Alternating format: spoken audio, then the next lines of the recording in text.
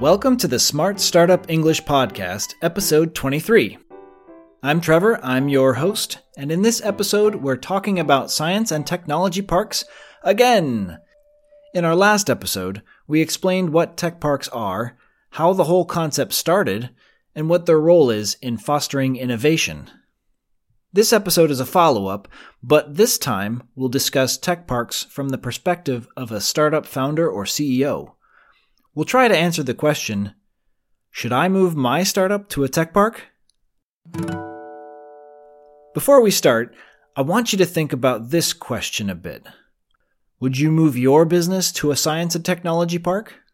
If you're planning to launch a tech-based startup, or if you're looking for new office space for your existing startup, here are 5 reasons why moving to a technology park might be a good idea. Reason number 1. A wide range of amenities. Let's break this phrase down. If we talk about a wide range of something, anything, that means there is a large variety to choose from.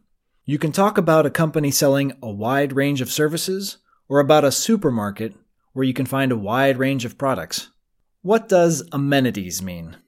It refers to something that makes life more comfortable or more pleasant for people. So, in addition to office space, a tech park may have amenities such as a gym, a restaurant, childcare, meeting centers, and fully equipped labs. Since most startups have limited funds and high expenses in the beginning, easy access to these kinds of amenities is definitely a plus. For example, one of the amenities of the Amsterdam Science Park is its own railway station that connects the tech park to the Schiphol Airport and to major cities across Western Europe. Reason number 2. Industry connections. Having a good relationship with the other players in your industry is important for any company, but especially so for a startup. That's because sharing know-how will help your startup grow faster than if you were working in isolation. Know-how is a noun and it refers to practical knowledge, experience, or ability. For example, your startup has the know-how to design a product, but you may need help from a partner with the know-how to manufacture it commercially. Tech parks are designed to bring industries together. Take the Wista development area, the largest tech park in Germany, which brings together multiple universities, 11 research centers, and 819 other companies, 400 of which are science companies. Wista also has programs specifically targeted towards helping founders validate their startup ideas. Idea validation refers to finding out if people need or want your product and whether they're prepared to pay for it or not. Ideally, you want to do some idea validation before you invest too many resources, such as money or time, into your business. Reason number 3. Easy access to a well-qualified workforce. Most technology parks are built around a university or a research center. And even if there's no university around, tech parks often run projects where they partner with universities.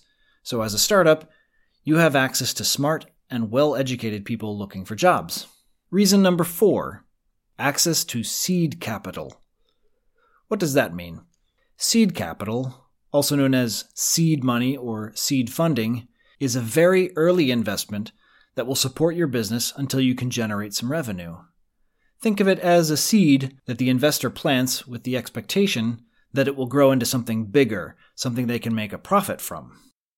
A lot of investors pay attention to technology parks when they're looking for startups to invest in, because startups in tech parks already have a sense of direction and an idea of what their product should be. And yes, often startups in tech parks are operating in highly profitable niches such as healthcare, automotive, or software. So being located in a tech park might be an excellent way for a startup to get on the radar of investors. If something is on your radar, that means you've noticed it and you're giving it some consideration or some attention. For example, Aerospace Valley, a tech park in the suburbs of Toulouse, France, has attracted funding for over 475 projects representing an accumulated value of 1.2 billion euros.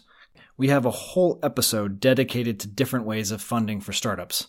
We'll link to it in the show notes on smartstartupenglish.com.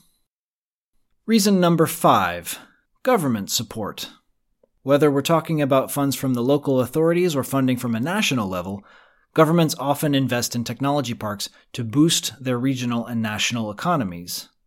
To boost something means to increase something very quickly. If we go back to our Wista example from Germany, we'll see that the initiative is 100% owned by the Berlin state. So the local authorities are heavily invested in the success of this tech park, and they're doing everything in their power to turn it into a huge success story. That's it for this episode, but before we move on to our speaking practice question, let's have another look at the vocabulary we've introduced in this lesson. First, we talked about the expression a wide range of something, which refers to having a large variety of that thing. Amenities refers to things that make life more comfortable or more pleasant for people in a certain location.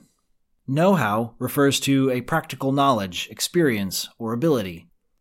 Idea validation refers to finding out if people need or want your product and whether or not they're prepared to pay for it. Seed capital, also known as seed money or seed funding, is a very early investment that will support your business until you can generate some revenue. If something is on your radar, that means you've noticed it and you're giving it some consideration or attention. To boost something means to increase that something very quickly. Here's my speaking practice question for this episode. In this episode, we've talked about the advantages of moving your startup to a tech park, but can you think of any disadvantages that might come as a result of this decision? That's it for this episode of Smart Startup English. Don't forget to subscribe to our podcast, and if you want to keep in touch, go to smartstartupenglish.com and sign up for our newsletter. When you sign up, you'll get free access to transcripts and worksheets based on every episode, and you'll be the first to know when we release new episodes. You can find us on Instagram at smart.startupenglish. We're also on Twitter, Pinterest, and Facebook. Just search for Smart Startup English and you'll find us.